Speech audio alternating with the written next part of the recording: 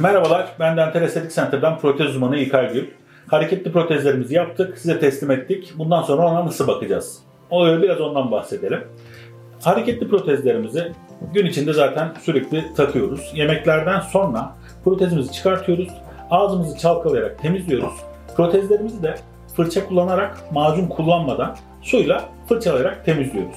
Onun dışında akşamları yatarken protezimizi çıkartıyoruz ve bir bardak suyun içinde bekletiyoruz. Bu protezimizin daha uzun ömürlü olmasını sağlayacaktır.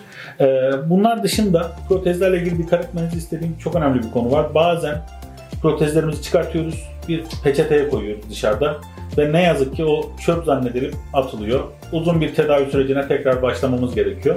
Bunun olmaması adına protezlerimize dikkat etmemiz gerekiyor. Bir de protez temizleme tabletlerimiz var. Bu protez temizleme tabletlerini de haftada bir kullanarak onda nasıl yapıyoruz?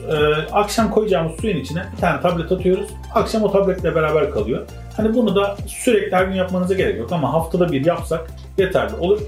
Bunlara baktıktan sonra bu protezimizi de uzun yıllar sağlıklı bir şekilde kullanıyoruz. İşlerinize iyi bakın, hayata gülümseyin.